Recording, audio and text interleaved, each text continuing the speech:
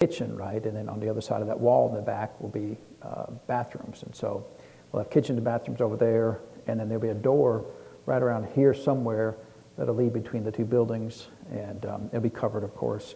And it has to be a firewall, a fire door, and that kind of stuff. But and so that's all we know. Any questions? Yeah.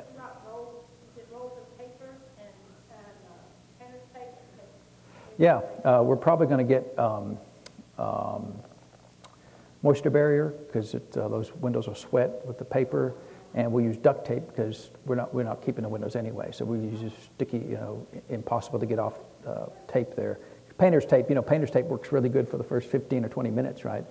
And then it just falls off, and so.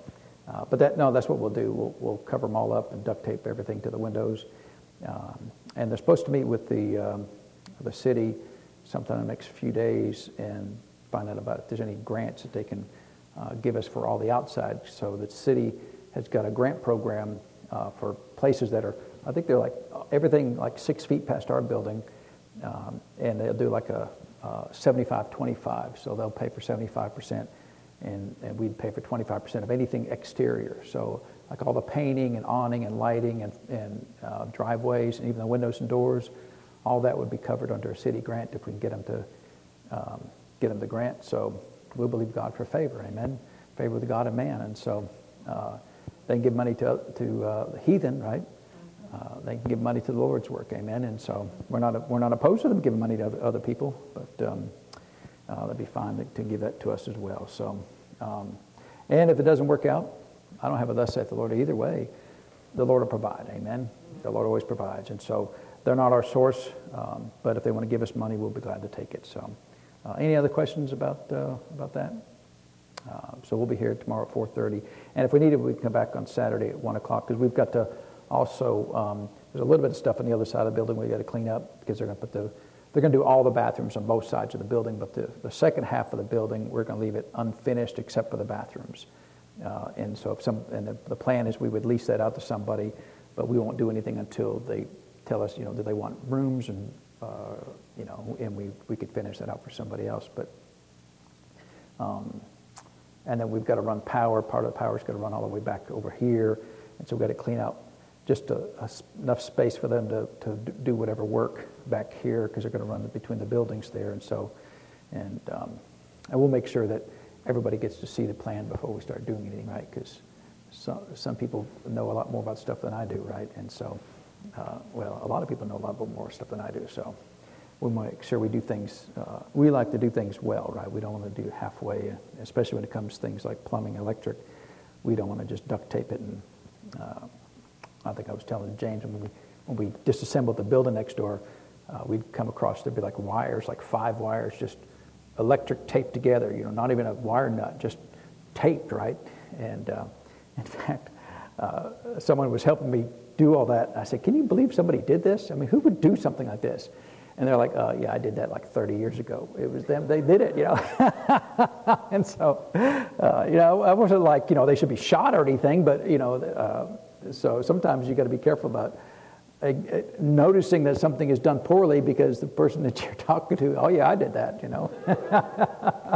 So, what's that? What's the chances? Yeah, what's the chances of that, right? Yeah, I did that very thing right there, It's like, well, you should have done that. So, but I wasn't there when they did it, so anyway, so the Lord is good, amen? So we'll be here tomorrow at 4:30, and depending on how much help we have, I think there's only like 6,000 or 8,000 windows over there, so it shouldn't take that long. There's so many windows over there, right? And so, but we'll get it done, amen? It won't take that long, because it doesn't have to be done perfectly. That's all going to be thrown away anyway.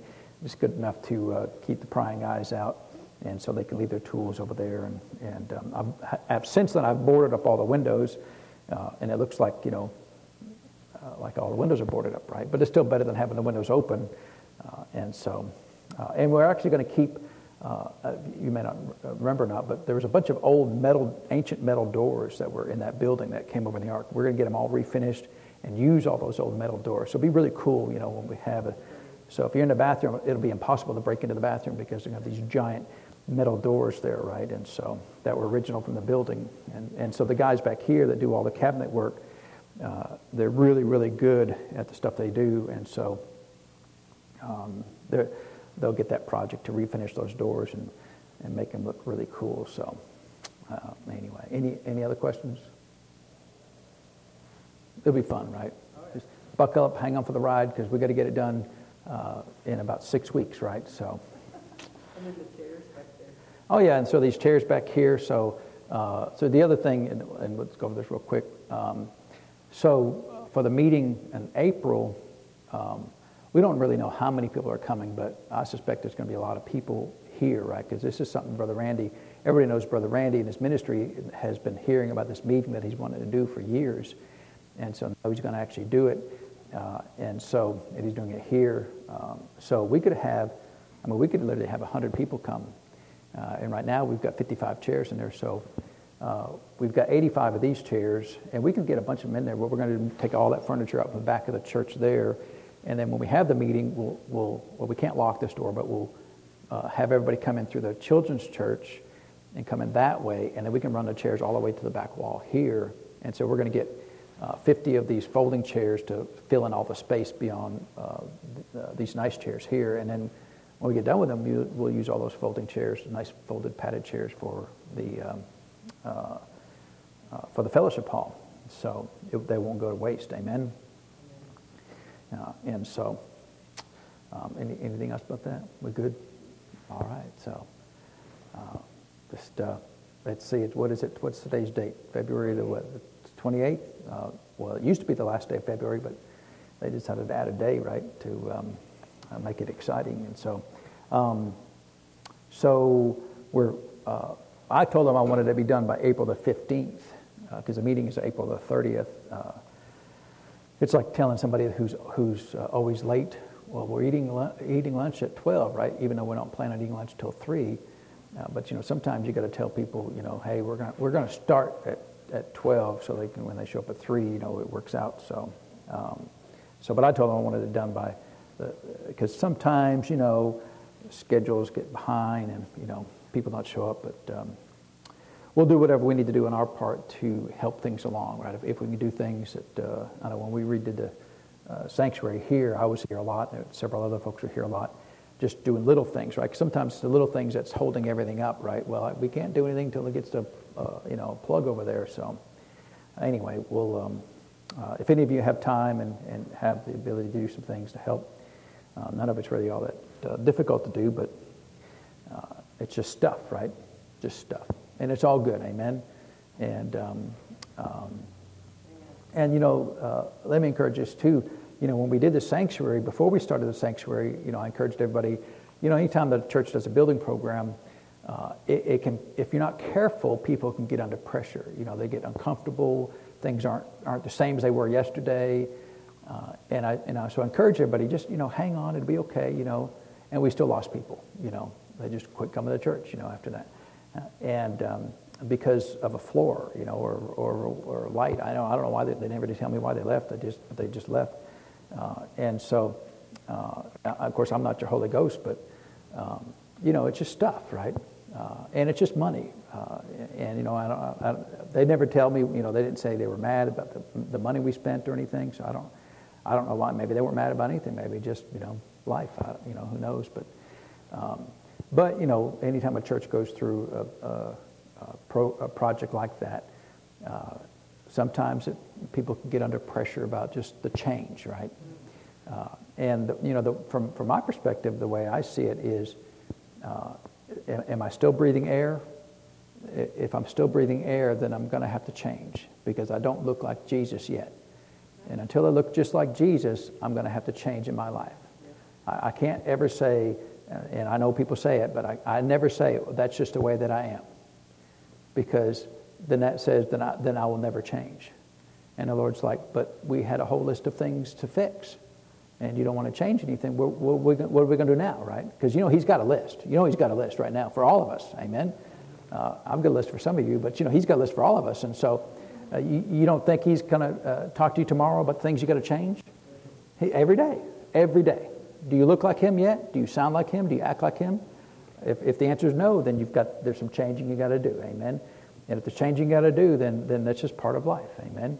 I always ask my kids, how old are you? And they tell me how old. I say, you're too young to be in a rut.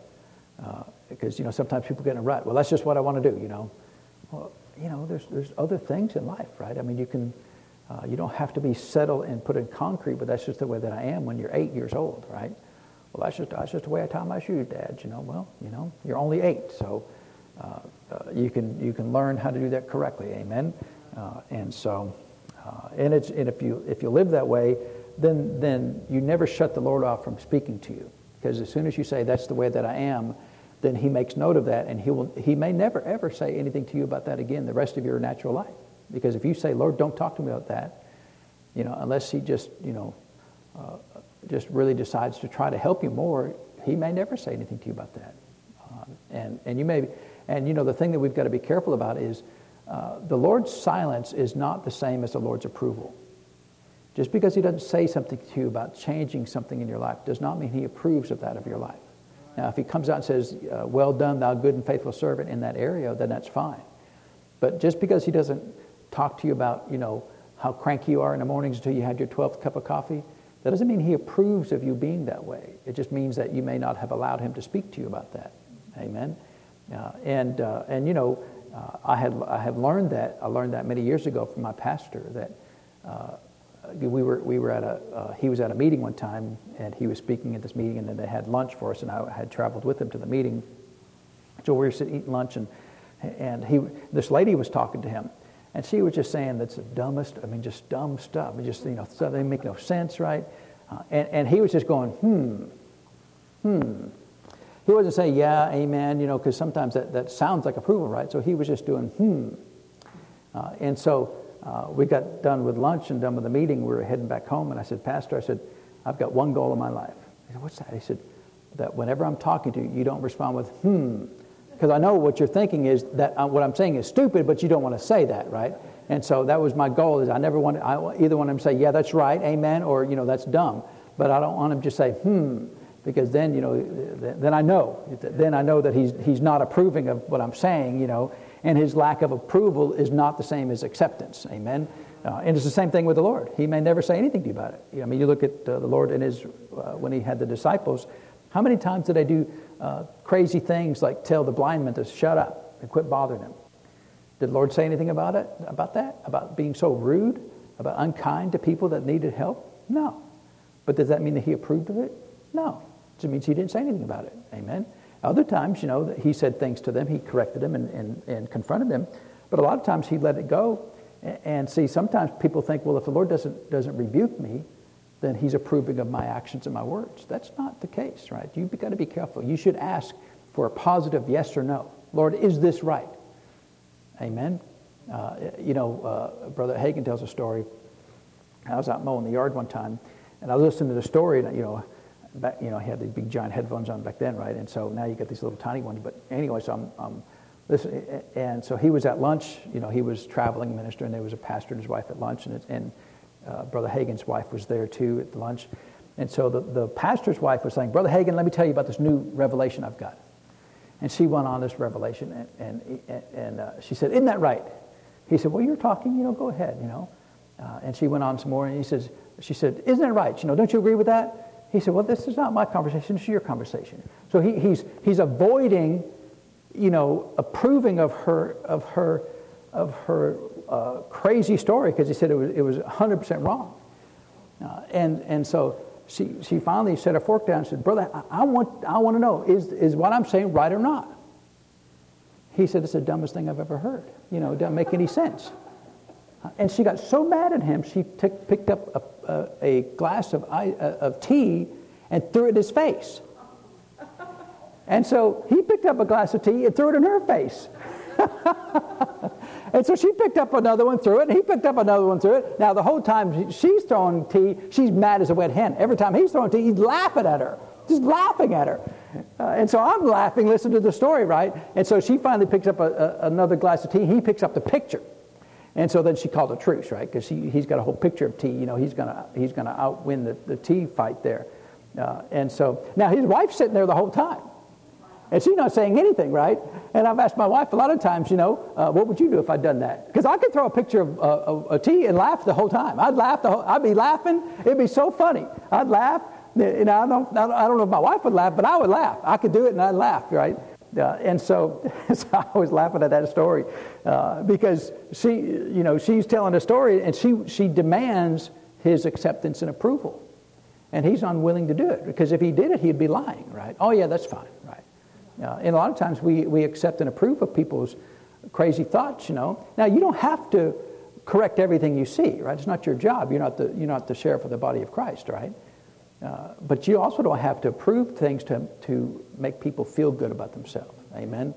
We had a fellow one time when I was with my pastor, he'd asked different people to lead the adult Sunday school class, and he set it up to where you'd have to get up, and put a mic on, and do it like just kind of a service like this.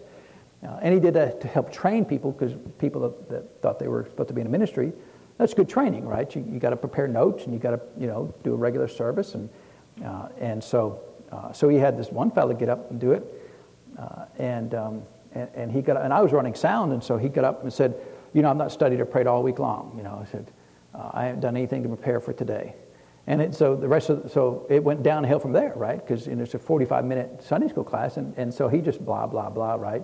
Told some stories, told about his mama and his daddy, and his chickens and whatever he talked about. But he didn't prepare, so, Now, I got done, and I had to collect the microphone. I didn't say nothing to him, right? It's not my job. So, it's like, well, it was terrible. It was terrible, but none of my business, right? That's between him and the pastor. And so I'm up there collecting his microphone. A lady comes up, and she goes, oh, that was so good. You did a fine job. That's right. Hang in there. It'll be okay. I'm like, why are you lying to him? He did a terrible job.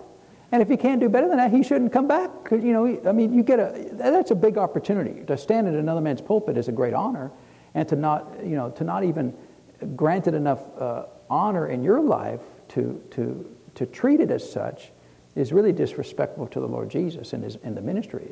And so, look, I didn't say nothing, but she felt, because he felt bad and I felt bad for him, but at the same time, that's a big responsibility. He should have taken it with more serious than he did. And look, he didn't say, I was diagnosed with cancer, or my mother died, or the house burned down. He just said, I didn't do nothing. And so and again, I'm not trying to be that hard on people. That's not really asking a lot, right? Well, you could just read your Bible, right?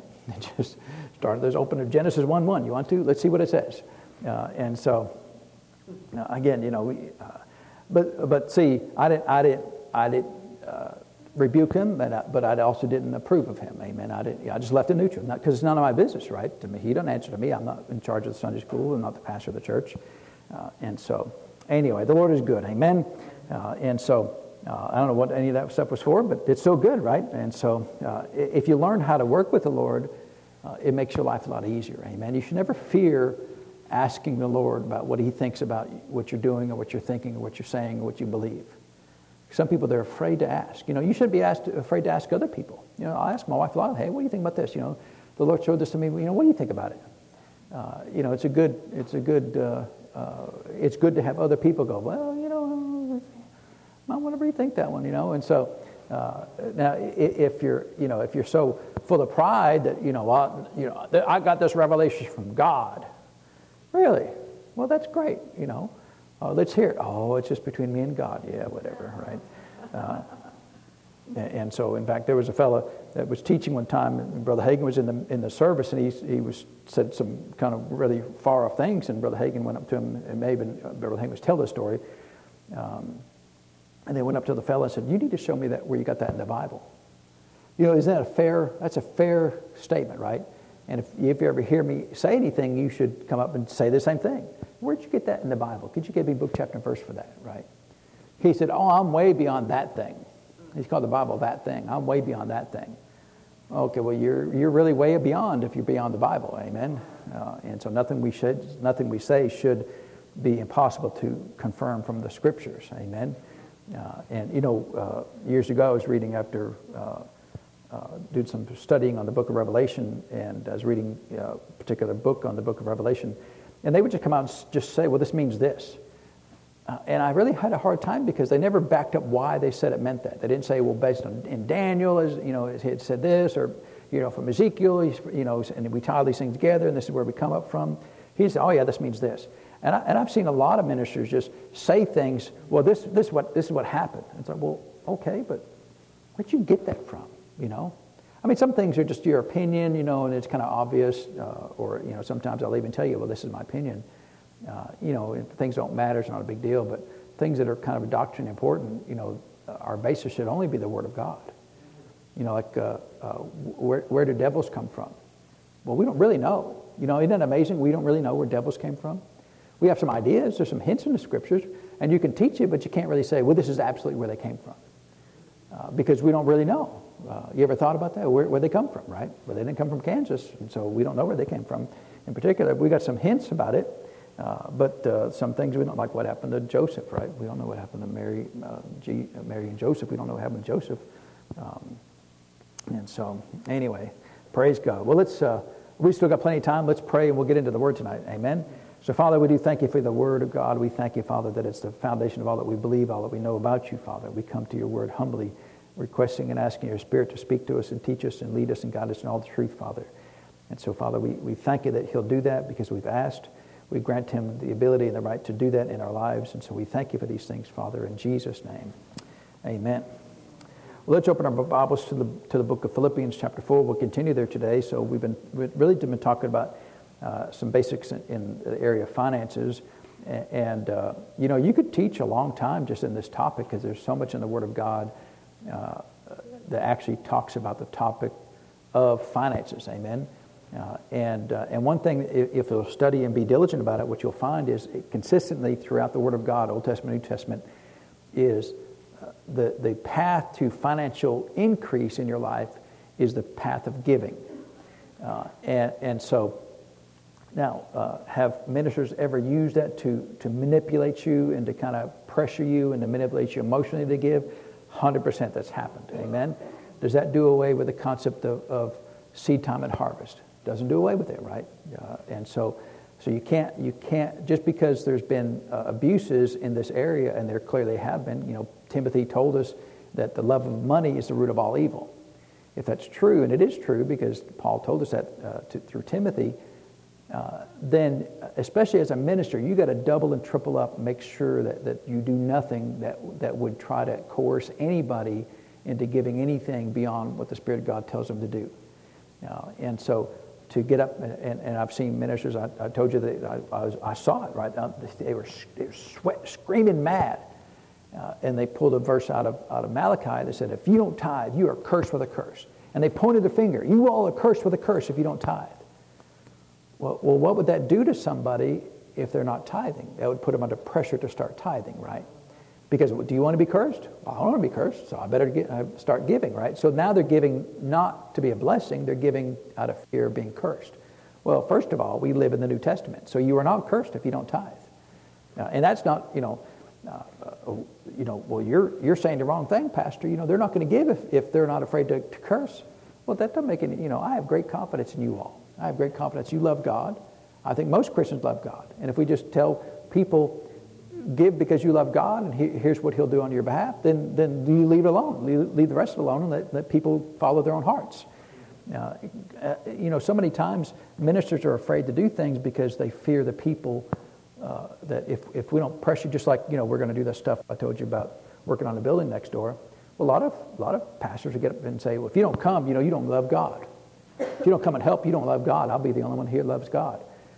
And so they manipulate you to come. It's like, look, if y'all don't show up tomorrow, I ain't going to think a thing about it. Because, you may be busy. You all have lives, right? But, there may be some person, I ain't helping. I don't care. It's nothing to me, right? Because that's between you and God anyway. If you got an attitude about helping, and I don't think anybody does in here, right? But if you did, what's that to me? Am I going to feel bad? Am I going to get mad at you? How would that help me to get bitter towards you? Then we're both in a pickle there, aren't we? Amen. If I get bitter because of your bitterness.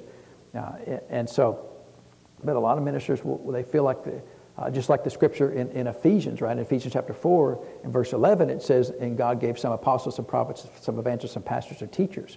So it says he gave us the fivefold ministry gifts. And verse 12 says why he gave them. For the perfecting of the saints, for the work of the ministry, for the edifying of the body of Christ.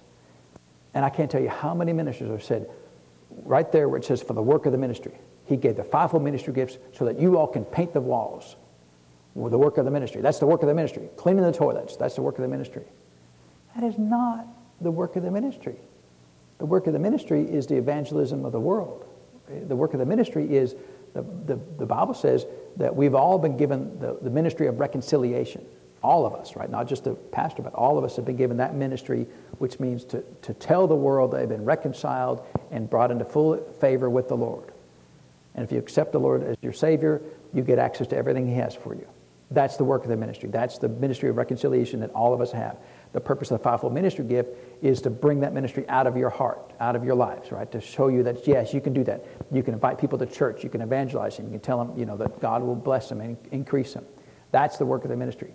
My job up here is not to coerce you and to browbeat you into painting the wall or cleaning the toilets. Amen? Because all of that is stuff that just has to get done, right? It needs to get done.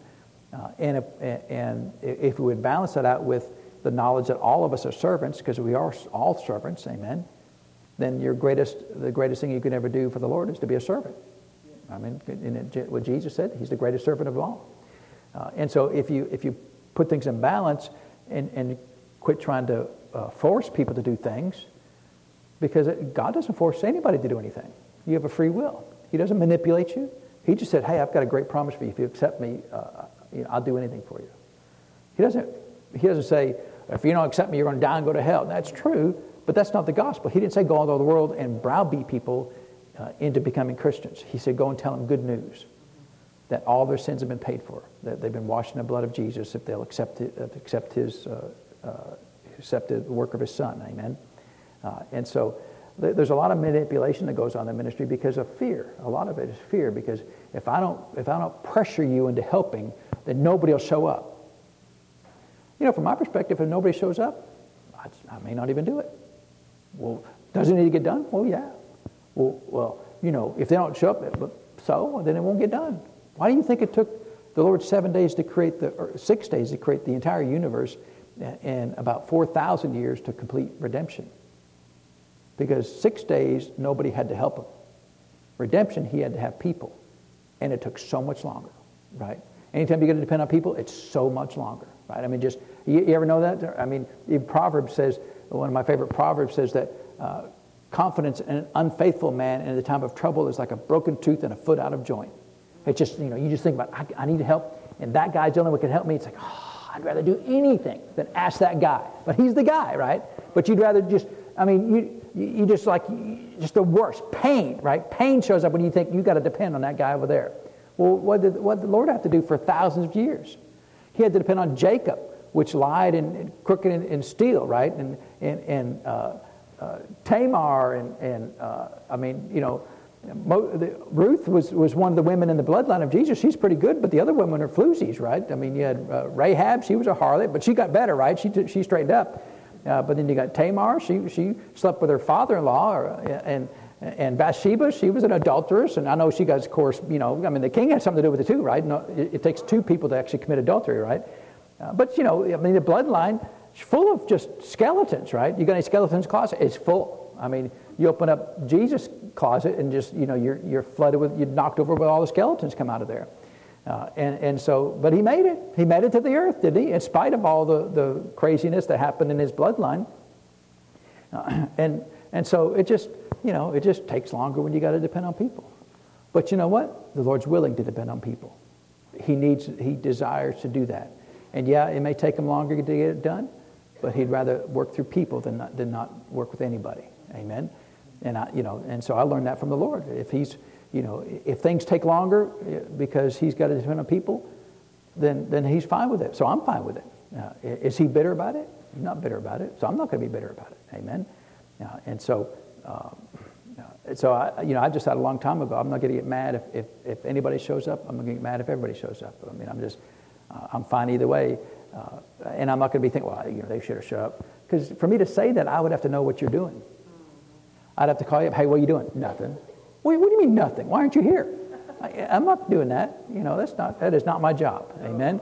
That is not my job, because all it's going to do is breed resentment, and breed. Then you're only going to come because you don't want to get a phone call. If your conscience can let you sit at home on the couch knowing all the work's getting done, none of my business, right? And I'm sincere about that. I mean, I really make sure, because I observed some of those failings like that with my pastor, that he would get bitter about certain things, and so I'm going to follow God's plan. God's, hey, if it takes us 6,000 years to build a building, God's just going to let me live a little bit longer, right? We ain't done with it yet, and so. There was one church over in Spain. It took them like 300 years to build. And I think they just got it done a lot. And I think they're about done with the Notre Dame Cathedral in Paris, right? We were there, and like 2 months or 3 months after we were visited there, it burned down. It wasn't me. We didn't do it. It was a long time after we left. But they spent, they're estimating between 1.5 and $3 billion to renovate the Notre Dame Cathedral in Paris. So if you want to complain about our project, you go talk to the Pope, right? What's that?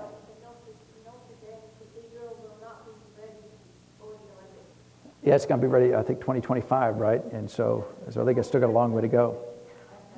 And so it's a lot of work, right? And so anyway, the Lord is good, amen? And so here we are in the book of Philippians. And so let's just read our verse here, and then we'll jump back over to Galatians. He says, "Now you Philippians know also," this is Philippians 4:15. "You Philippians know also that in the beginning of the gospel, when I departed from Macedonia, no church communicated with me as concerning giving and receiving, but ye only." So there was part of this verse is talking about the partnership that they had, and it's good to be partners with people, right? It's good to be partners with the church. It's good to be partners with people outside the church, with other ministries, and the ministers that come, I encourage you, be partners with their ministries if you want to, right? I mean, I'm not going to put you under pressure about it, but they're solid ministers, and they'd be good ministers to hook up with, and to assist them in the work that they're doing for the Lord. So let's turn over back to the book of Galatians, chapter 6, and just a couple other things I wanted to mention about these verses. We read them the other day. But there's a little bit more we want to talk about here. He says in verse 6 here, it says, "Let him that is taught in the word communicate or share with or provide assistance to him that teacheth in all good things." And so that's an encouragement, right? That Paul is telling you that let him that is taught in the word communicate unto him, or to assist and provide assistance for him materially, right? That him that teaches all good things. And so is that fair? That's fair. But some people, they'll say things like, well, the gospel is supposed to be free. Yes, we're not charging you for it. And the reason we're not charging you for it is because you couldn't pay what it's worth, right? That's why there's not a fee to come to church, because how valuable is it to learn the things that you learn from the Word of God? How much did you pay for it, When I was in the corporate world, we dropped $2,500 to go to a 3-day seminar. And not thinking anything about it, and fly, and hotel, and rental cars. Boss sign off on it all day long. Hey, boss, I need to go to this seminar. It's going to cost $2,500. Yeah, no problem. 3 days, right? And so, it was worth it for that, right? How much is the gospel worth to you? If you learn how to live in peace every day, learn to stop worrying every day, learn to live in divine health every day, learn to overcome adversity in your life every day, what is that worth to you? People spend $100, $200, $300 an hour for therapy. I'm not your therapist, right? The pastor's not a therapist. Oh, I'm going to therapy to church. I wouldn't say anything like that, because that's not scriptural phrasing. I would say something like, I'm going to get my mind renewed. Now, that is fair, right? Because when your mind is renewed, you start thinking like the Word thinks. You start thinking like God thinks. And so how valuable it is. So there's no number, right? So you couldn't say, well, that's, and if you come up and say, Pastor, that was the best $3 sermon I've ever heard. Well, praise God. Did you give $3? Well, then all right, we're even, right? You're not paying for services rendered. Amen. It's sowing and reaping. It's seed time and harvest. And so Paul is telling you that it's fair for that exchange. Amen. Is that a fair exchange? And I think the vast majority of Christians are okay with that. But there's a lot of Christians who are resentful that they have to give or that they should give in church. They don't have to give, right? I say they don't have to give. Is this a suggestion or a commandment? Let him that is taught the word of communicated and him that teaches all good things. Is that a suggestion? No, it's a commandment, right? So should you do that? Yes. But is it my job to enforce that rule? Not my job to enforce that rule. Amen. It's the Lord's job to enforce that rule. And so it's a commandment, but there are some people who just really haven't, and it really bothers me that they do that, because to me it's like, man, I want to help. I want to be a blessing. If you're going to spend the time in prayer and study and give me revelation from heaven, I'd like to give back to you. I'm a minister, but when I go to Brother Randy's meetings or any meetings, I went down to one just the other day.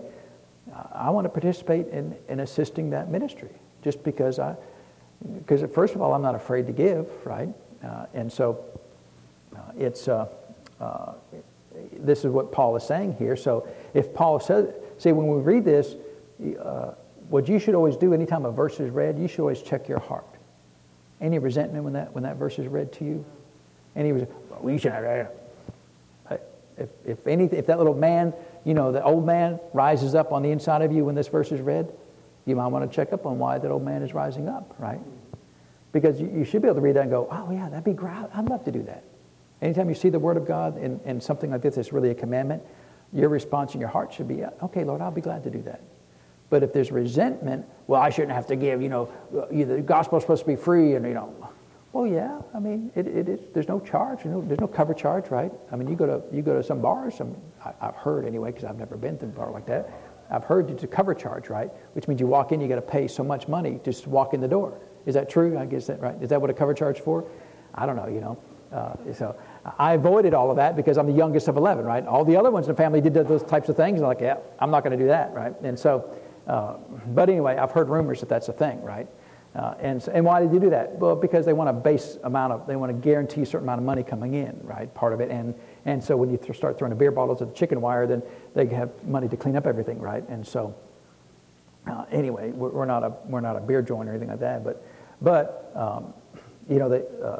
there's no cover charge here, right? There's no requirement to do anything, and it's not, again, and I keep saying this, but I need to make sure that everybody believes me. It's not my responsibility to tell you to do these things, right? It's my job to tell you that the Word tells you to do these things, amen? And then leave it up to you to decide. And I think, the vast majority of Christians are fine with this, but every now and then you get people that just have an attitude about money. And what I say around here a lot is, if you're complaining about money, who do you sound the most like?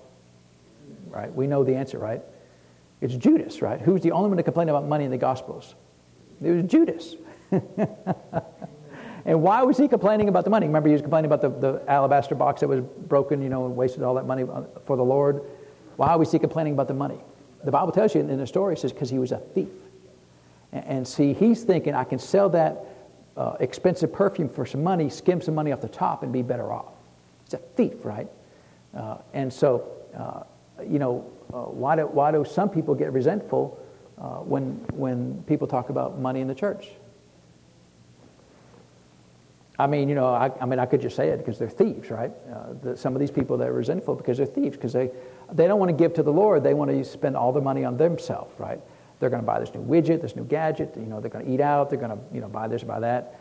Well, they're thieves, right? Now the Lord called them thieves back in Malachi. Remember Malachi, right? If you don't bring tithes and offerings to the church, he said, because of robbery, because you've stolen from me. Now again, you're not a curse, but you're still a thief, right? You're just an uncursed thief. Right, and so if the Lord wants you to give and you're not giving, well, He calls you a thief, right? Now, I'm not trying to beat up anybody, but I didn't write this stuff, right? And so my job is to report. You can decide, amen. And so, but see, verse 6, there's no condemnation in verse 6. It's just, here's what you should do, amen. It's a fair exchange, amen.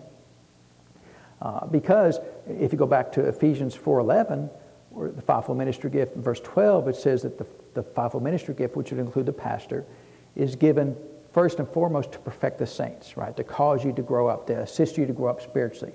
And that implies then, if that's true, that he's given the pastors and the other ministries to assist you in your spiritual growth, then that means that there are things in your life that you will never, ever grow up into unless you sit under a pastor. If the Lord set it up that way, right, that He gave us the fivefold ministry gift to assist you to grow up, to mature, then that means you cannot do that on your own. You are unable to do that on your own. And the Lord will invest supernatural revelation into true ministers with the ability to assist you to grow up. And how much is that worth? But see, there's a lot of Christians, because of technology and, now the Bible is everywhere, and you can get an iPad, and my iPad, I've literally got hundreds of Bible translations on my iPad right now. I can read them all, right? I don't know how long it would take me to read them all. That's a lot, right? 300 translations. But they think because they have the access to that information, that all they need is information. But the church doesn't need information. The church needs revelation. Information can come from your iPad. Revelation comes from heaven. And revelation is granted by the Spirit of God according to His will. And He'll grant revelation to the ministry gifts that He'll never grant to somebody who's not in a ministry. That's the way He set it up that way. And why did He set it up that way? You have to ask Him. He's the head of the church, right? He said, I gave these gifts for the perfecting of the saints, so that help the saints to grow up. And I've not assigned them the ability to grow up on their own. I've assigned them the ability to go and hear from the ministers of the church and to take that revelation that I've given to the ministers and to assist them to grow up spiritually. So that means you need me. Amen? Now, I need you too. Amen? So we need each other. And I always believe we always need each other. Amen? But we need each other for the things that God has gifted us in. And that should be okay, right? I do believe that the majority of the church is fine with that. But you do get some rebellious Christians who think, I can get it all on my own. I don't need a minister. I don't need a pastor. I can just sit at home and I can get it on the TV, or I can get it out of a book. I can get it on my own. And I'll bet every penny I've ever had, of course it won't matter then, but when we get to heaven, I'll show you how wrong that mentality was. Now, I learned a long time ago, well, Lord, if you set it up that way, okay. You said I could have a pastor? No problem. I'll go have a pastor in my life. Amen. I'll let him speak into my life. And that should be an easy thing to do. And it is, I think, for the vast majority of the church. But every now and then you get people, and they'll come in, to the church, and you'll ask them, hey, what church are you a member of? And they'll say, like, oh, I'm a member of the church, right? Which means not yours, right? And not anybody else's. I'm on my own, right? Well, where do you go to church? Oh, the Lord didn't tell me to go to any church in particular. I just bounce around and help where I can. Blah, blah, blah, blah, blah, right? You see any sheep wandering around from farmer to farmer? Well, I go to that farmer because he's got really good wheat. I go to that farmer over there because he shears me really well. I go to that farmer over there because, he cleans up after me every time, he's great, So I've really got 3 shepherds in my life, right? I get everything I need but it takes 3 shepherds because I need a lot of work. Blah, blah, blah, blah, blah, blah, blah. You know why sheep don't do that? Because they're not smart enough to do that, right? They're stupid. Sheep are some of the stupidest mammals on the face of the earth. They're really dumb. You say dumb as a brick, that would be a good thing to say to a sheep. Dumb as a brick. Oh, I've really moved up, right? Sheep are like, you got brick here, and then right below there is a sheep, right? And so, well, who called us sheep? Jesus did, right? He's still laughing about that, right? Yeah, they call them sheep. They think, oh, it's because we're so warm and fuzzy and cute. Yeah, well, that's true, but you're also dumb as a brick, right? Now, look, when I'm not in this pulpit, I'm a sheep too, right? I have to go hear ministers. That's why I go. That's why I go places. To me, it's continuing education. I've got to learn stuff, and there's things. If you go to Ephesians chapter 2 and chapter 3, there's things that the Lord says. In fact, we'll just read it real quick. We're on this path. We'll just stay on this path for just a minute. He says, and look, I said this one time and somebody got mad at me. I didn't write this. I'm just telling you, right? But it says here, in verse, this is Ephesians chapter 2 and verse 20, it says, and are built upon the foundation of the apostles and prophets. And then in chapter 3 and verse 5, it says, which in other ages was not made known unto the sons of men, as it is now revealed unto his holy apostles and prophets by the Spirit. Well, in chapter 4, right, we're in chapter 3 or chapter 4, in verse 11, it has 5 ministries mentioned. Apostle, prophet, evangelist, pastor, teacher. But in chapters 2 and 3, it only mentions the apostles and prophets for specific revelation. So what that tells me is there are certain things that the Lord will tell an apostle and a prophet that he'll never tell the pastor. That means I've got to go find me an apostle or prophet to listen to. Now, there's one reason why I hang around with Brother Randy. He stands in the office of the prophet. Well, why do you like to hear him? Because he's a prophet. And there are things the Lord will tell him that he'll never tell me as a pastor. Is that what it says? That he's revealed this only to apostles and prophets, right? It doesn't say, or in 3, yeah. It says, revealed unto his holy apostles and prophets. Well, who's missing? Well, I'm missing. I'm a pastor. I'm not an apostle or prophet. I'm a pastor teacher, really, but in that sense, but I'm not either one of those. So that means that he's revealing things to apostles and prophets, and he included specifically apostles and prophets to let us know this is not Old Testament people he's talking about. He's talking about New Testament people, because there were no apostles in the Old Testament.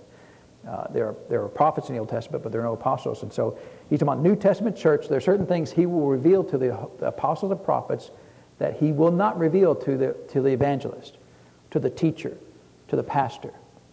And so if I want those things, I've got to go find those ministry gifts to listen to. Dr. Dufresne stood in the office of the apostle. And Brother Randy stands in the office of the prophet. And of course, Dr. Dufresne's gone now. I haven't found an apostle yet to replace him. But there's one out there, I know, somewhere, right? And I need to find one, right? And I'm always looking. But, you got to weed through a lot of stubble to get to the hay sometimes, right? And so am I good with that? Am I good as a pastor that there's things that the Lord will never tell me that he'll only tell an apostle and prophet? 100%. I didn't write this. And I read that and go, yeah, no problem. No problem, Lord. For me to say, I can get it all on my own. And the Lord's like, well, what about Ephesians 3:5? Well, what'd you say? Well, when in doubt, mumble, right? That's what you're supposed to do. When you don't know what to say, you just mumble. What'd you say? And so I'm okay with that. But so sheep should be okay with that too, right? There's certain things that you'll never learn spiritually unless you sit under a pastor. Well, that's okay, right? Does that mean I'm God? Well, no. I mean, any more than the apostles and prophets are God. It's just, there's just things that the Lord decides to set it this way.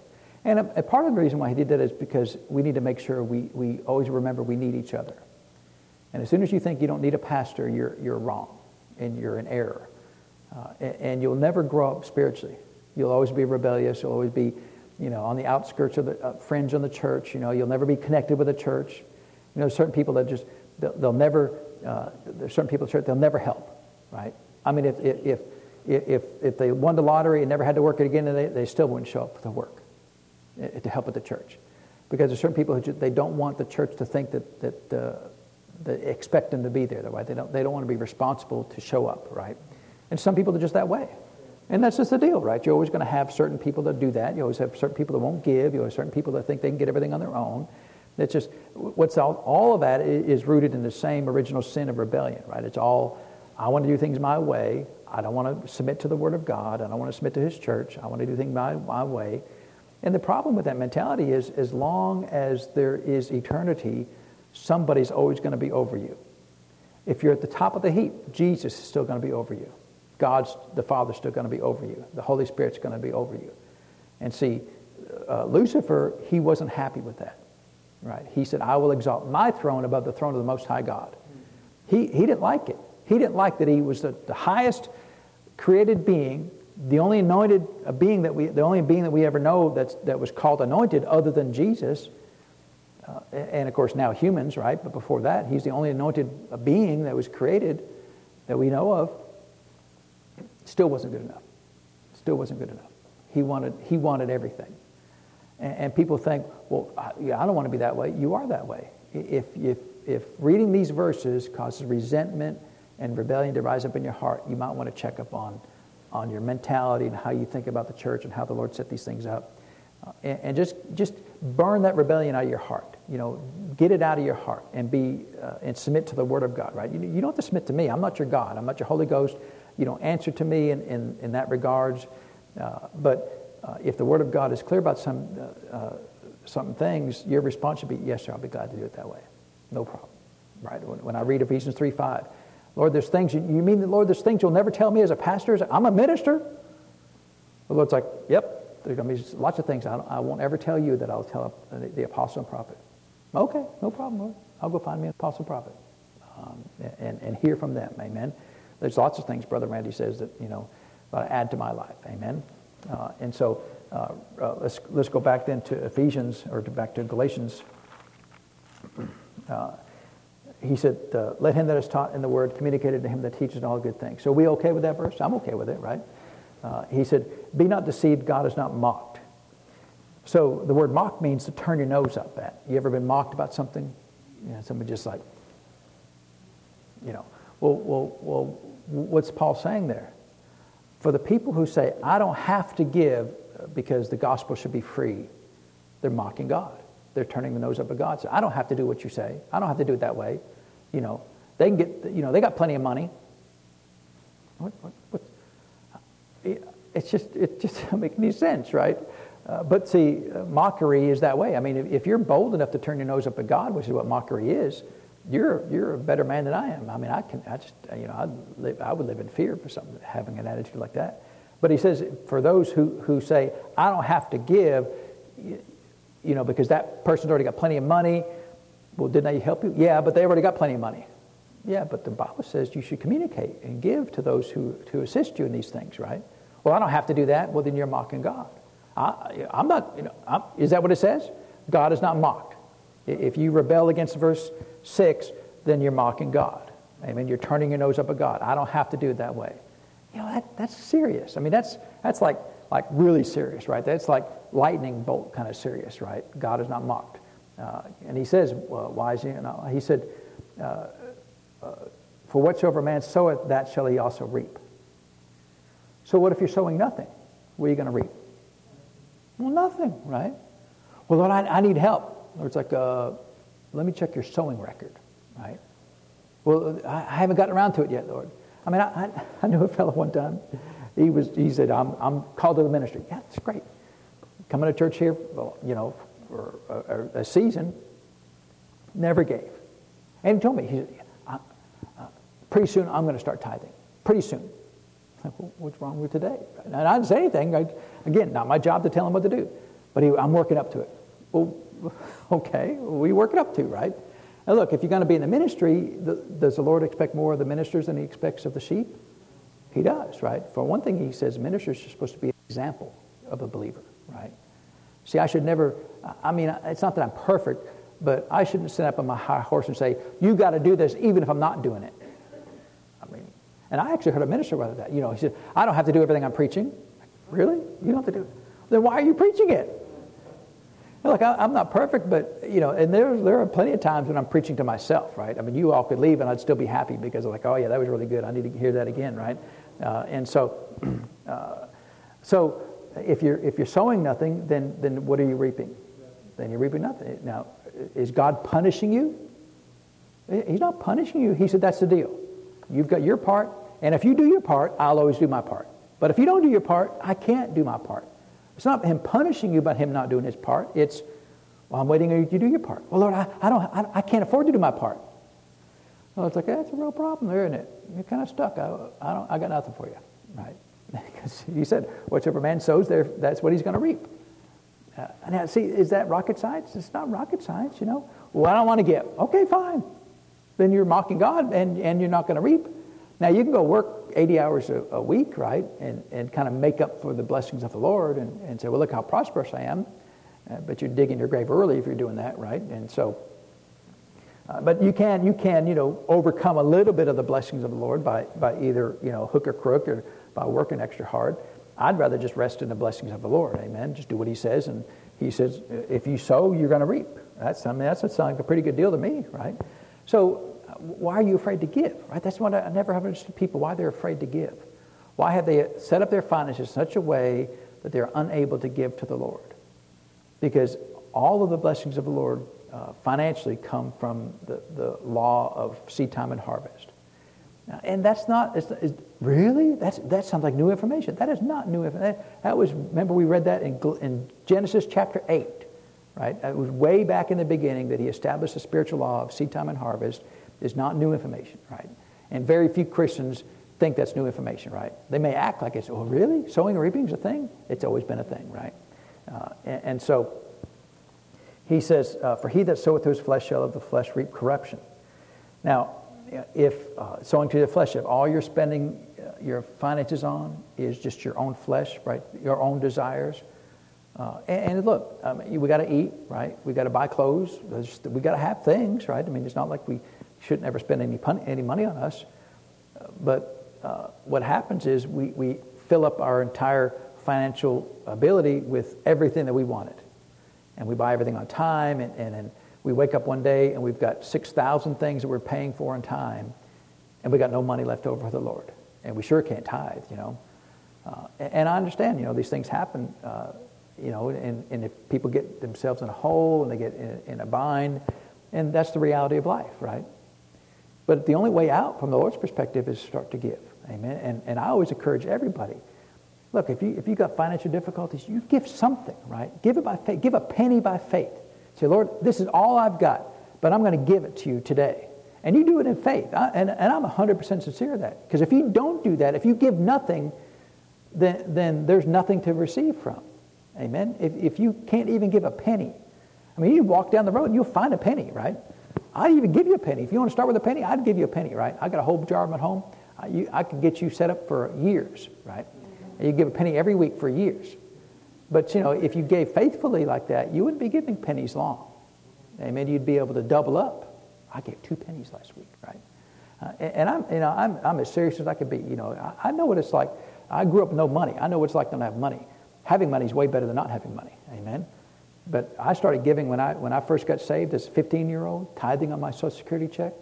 I have not stopped since then. And I've never been not a day when I needed $1 or any money or thousands of dollars. The Lord's always provided. He's always then been there. Never not been there for as long as I've been. And so it works, amen. I really wanted to read verse 9. Is why I wanted to finish it up, and we'll finish up and we'll go. Because he says, the end of verse 8 says, he that soweth his flesh shall of the flesh reap corruption. You know, there's no long-term eternal benefit of spending all your money on your own natural needs. There's no eternal value of that. Plenty of it's necessary, right? You got to have a house, you got to have a car, or a place to live. You don't have to buy a house. I'm not trying to get you to buy a house. It's not the American dream here we're talking about. It's just the Lord, right? You buy whatever you want to buy. You live in a, I don't care where you live. Live in a hole for all I care, right? It doesn't matter to me. But you got to live somewhere, right? Well, I don't have a place to lay my head. You're not Jesus, right? Even Jesus did have a place to lay his head on occasion. And so he said, but he that soweth to the Spirit shall of the Spirit reap life everlasting. So there is, when it says reap life everlasting, that word life there is the Greek word zoe, right? So there's several Greek words for zoe, for life there, but this one is zoe, and it means the God kind and the God quality of life. So if you want to have the God kind and the God quality of life, then follow his instructions. Amen. I want to live like you live. Okay, then give. Okay, I want to live like you live, but not do the things you've done. Okay, well, it doesn't really work that way. God just doesn't give you stuff, it's sowing and reaping, amen? And so, is there value, according to the Word of God, in following his plan? There is, because he said if you sow to the Spirit, in other words, if you sow what the Spirit is telling you to do, right? Whatever he tells you, if he tells you to give a penny, man, I'd give a penny. Seriously, Brother Copeland talks about when he first started, he didn't have anything to give except for the pencil they gave him to fill out his offering envelope. And so he filled out the offering envelope and put the pencil they just gave him in the offering envelope as an offering. And so now he's got 5 jet airplanes. I think he's doing okay for himself. But he started somewhere. He said, I'm going to give something, Lord. And all he had to give was what they gave him to give. And so if you want to give us the envelope back that we gave to you to give, praise God, do it that way, right? But I would encourage you, and look, I've always lived this way, and it's always worked out well for me, amen? And the last verse I wanted to read in verse 9, and let us not be weary in well-doing, for in due season we shall reap if we faint not. In due season, amen? When will the Lord give back to you? When will you reap? I don't know, but it'll be in due season. That means it's coming. It's always, you're never going to be, the Lord's never going to be in debt to you. If you give, He will give back to you, right? If you sow, He will cause you to reap. You're never going to be like, Lord, I gave and you ain't giving nothing back to me.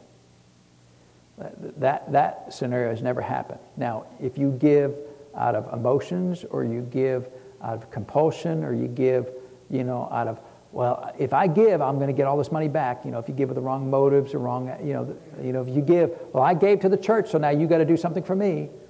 Well, that's strings attached, right? I mean, you take the envelope out of the offering basket. When you're counting it, it's like, what's this right here? It's a string. It's like, well, where's it going, right? And you pull on it, and someone goes, ow, right? And so, well, they want something in return for their giving. Well, that's not sowing to the Spirit. That's sowing to the flesh. I want something back. I'm a big giver. I want to sit on the front row. I'd let you sit on the front row anyway. You don't have to pay for it. Just come up and sit over here, right?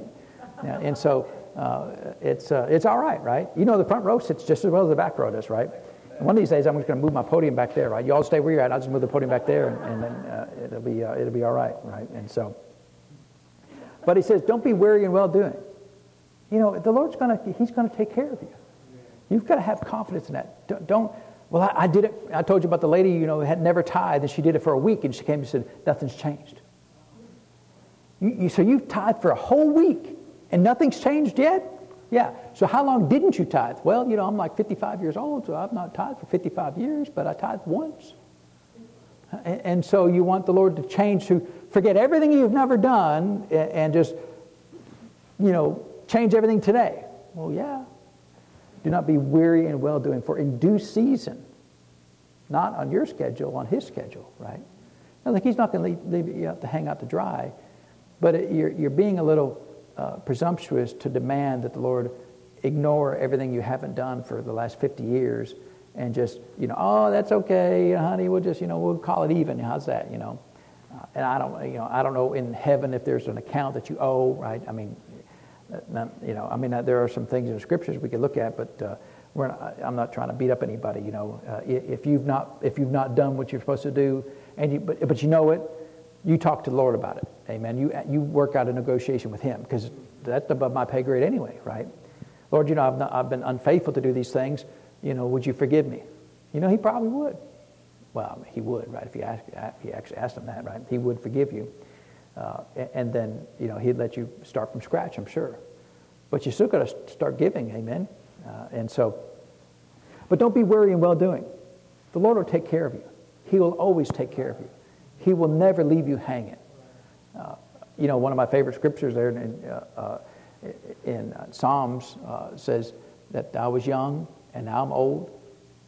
And I'm not old yet, though. So I always adjust it just a little bit. I was young and now I'm older. And I've never seen the righteous forsaken, nor his seed begging bread. And is that true? I mean, I'm only older now. I'm not old yet, but I'm only older. And he's batting 1,000 so far as I can tell. He never missed a lick. Amen. And so, to me, these verses, I know there's some correction in here, but these verses are encouraging to me. Because, see, I didn't know. When I got saved, I didn't know. I grew up with nothing. I didn't know how to get out of nothing. How do you get out of nothing?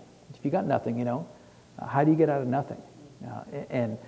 For me, I tell you this and we'll go, but, when I grew up, I was always the smart one, right? In the school, and school was easy. I'd just go and ace it. When I moved to Tennessee, in the end of 5th grade, I came to school, and the second day I was at school, they had a test, like a science test. Now, I've only been there one day. I made 100 on the test, right? And they all hated me for that, right? It's like, sorry, some things is just, that was my gift, right? School has always been easy for me, right? And so, but the thoughts of me, like going to college, being able to go to college, I didn't even think about stuff like that. It wasn't like, oh, I wish I could. It wasn't even a wish I could. That was just, well, who does stuff like that, right? We don't do stuff like that. We don't go to college, we graduate and we work till we're dead. That's the deal, right? And look, college isn't for everybody, and I'm not trying to say college is for everybody, but for someone like me, that would have been a reasonable route to go through, right? Because I'd be working at a factory going, I think we should make this machine better.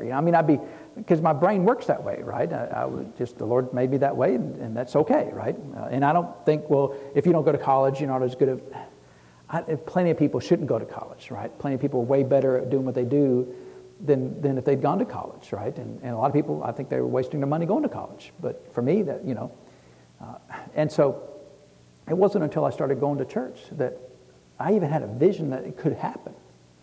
And then I read Joshua 1:8, and just, I know we're a little bit late, but you got to read it, right? Because Joshua 1:8, I was reading this verse, because, I started in Genesis, and I was all the way up to the book of Joshua, right? So you've got to slog your way through Leviticus, Numbers. Deuteronomy isn't so bad, but Leviticus, man, it's tough, right? It's tough reading the book of Leviticus. But in Joshua 1:8, this is right after Moses died, he said, this book of the law shall not depart out of your mouth, but thou shalt meditate therein day and night, that thou mayest observe to do according to all that is written therein. I thought, I can do that. I could read the Scriptures and try to do everything that's written in the Scriptures.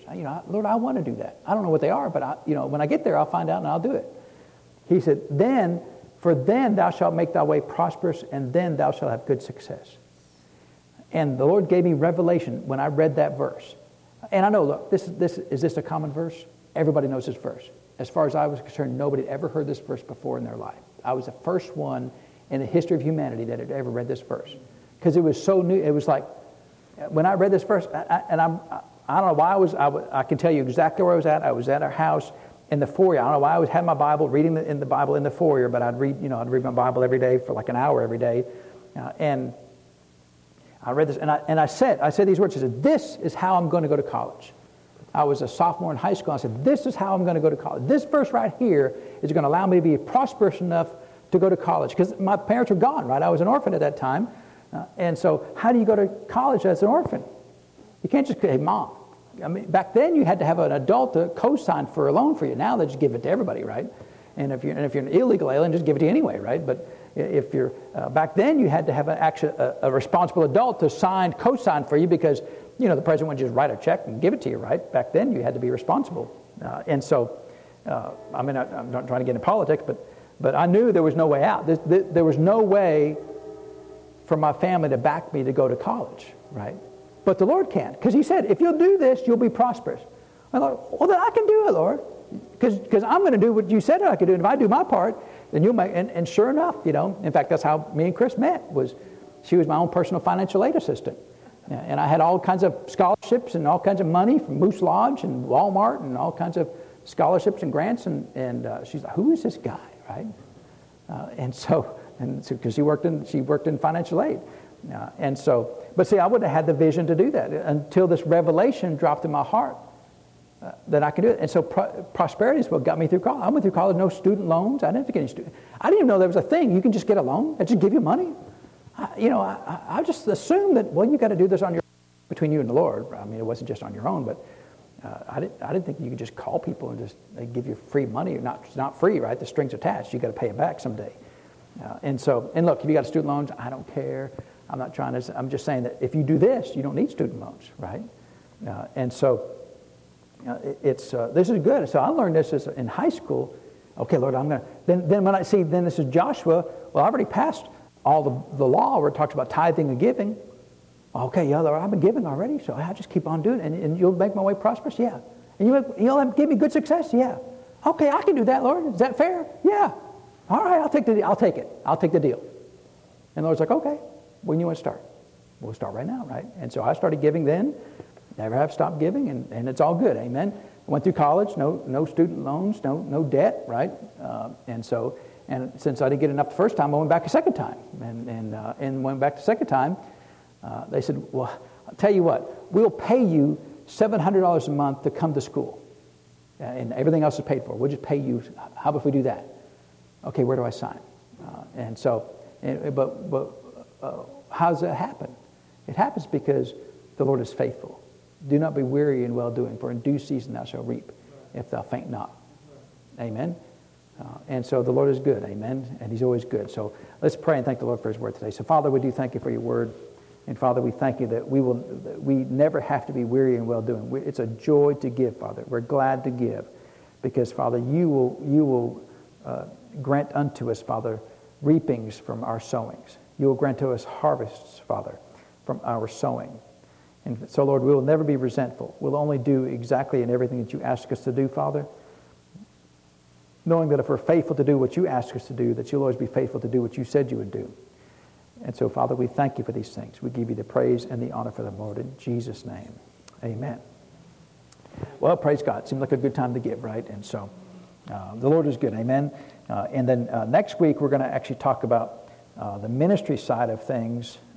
And Paul has a lot to say about that. We're just going to take one passage that he mentioned this in because, Paul does make a good case because he's addressing some of the things, some things that people have said against the ministries. And so he addresses that, right? And he's making the case that, look, you need to get off of it, right? You need to quit being so resentful about the ministry. And he actually has a lot to say about it, but we're just going to read one passage of that. And so, but it'll be good, amen? And actually, you're going to be here next Wednesday, right? I'm going to be in New York. So, all right, come ahead, Mr. Joe, to receive the offering. And so don't forget, we'll be here tomorrow at 4:30. We're going to start covering up those windows. And however much time we got, if we get done really quick, we may go ahead and start cleaning up.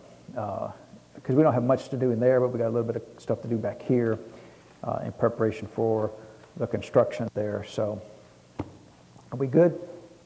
Yes, ma'am. What's that? You bring the duct tape? Okay, I'll go get 6,000 square feet of the. I'll get the moisture barrier. Probably good stuff, right? It won't. What's that? Oh yeah, yeah. You guys, professional duct tape people, right? And so, I was going to get the cheap stuff, right? The unlabeled duct tape, right? Yeah. We want to stay up, right? And it should stay up for at least 6 weeks, right? Actually, it should be less than that because at some point we get new windows, right? But that'll probably be the last thing to do so that they make the big reveal and then change out the windows. And by that time, we'll have our government grants and all that stuff going too, right? So, and we'll see if they get the grants. Well, if we have to divide it up and do the inside first and do the outside later, that's fine. If we get the grants, we may be able to do the whole project all at once and just take a stick of dynamite to the driveway and parking lot and all that stuff there. And we'll see. It's all good either way, right? We're under no pressure. It's all good, yeah.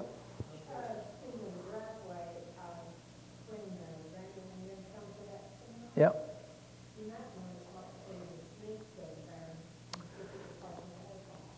Yeah, I'll ask him.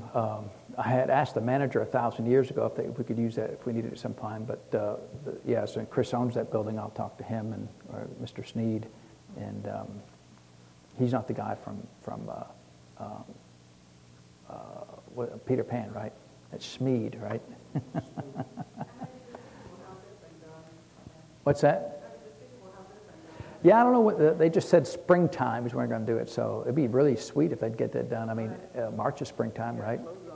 Yeah, I know they're not actually closed on it, so I thought they were, but they're still working on some. So the city is buying all this property behind the church, and they're going to pave the TVA actually owns this land out here, but they're going to pave all of that, And so the only thing better than buying the land and you paving it, the city buying the land and then paving it, right? And so if they build us a giant parking lot, we'll use it. Amen? And then we'll fill up the rest of the building and all is well. Amen? All right, we'll see you all tomorrow.